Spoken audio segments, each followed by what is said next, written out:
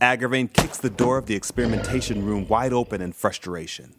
It is dark inside, but the hallways are lit. He looks both ways, sniffs the air, and lumbers off. Deep in the darkness of the room he just left, Mariah makes her presence known. Great. He bought the misdirection. Trevor would be impressed. Rezin? Mariah, are you okay? Yeah. Good move with the lights. How did you know that that box was only powering this room? I saw that it was powering the council and just hoped. Where are you? Here. I found something. Come over here. What'd you find? A vent. Rezin moves toward the sound of Mariah's voice, bumping into objects on his way.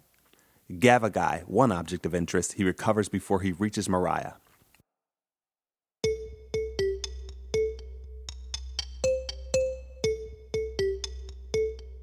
The vent is high, but with a little ingenuity, they are able to take off the cover, help each other inside, and begin crawling.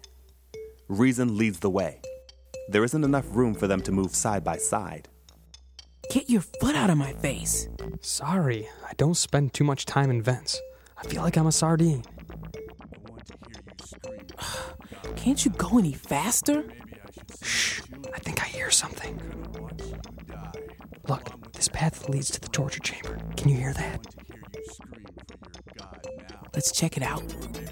After a good 10 minutes, Rezin and Mariah finally make their way to what they think is some sort of torture chamber. Rezin has a pang of recognition from when he was once tortured in a room similar to this one.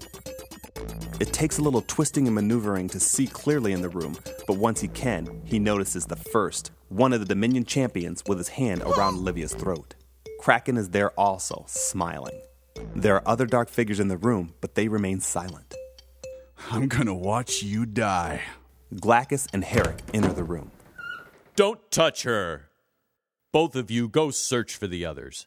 They're probably still in the building, but we'll need her alive until we know for sure.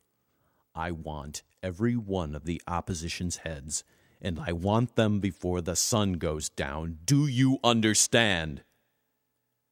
Then what are you waiting for? Go!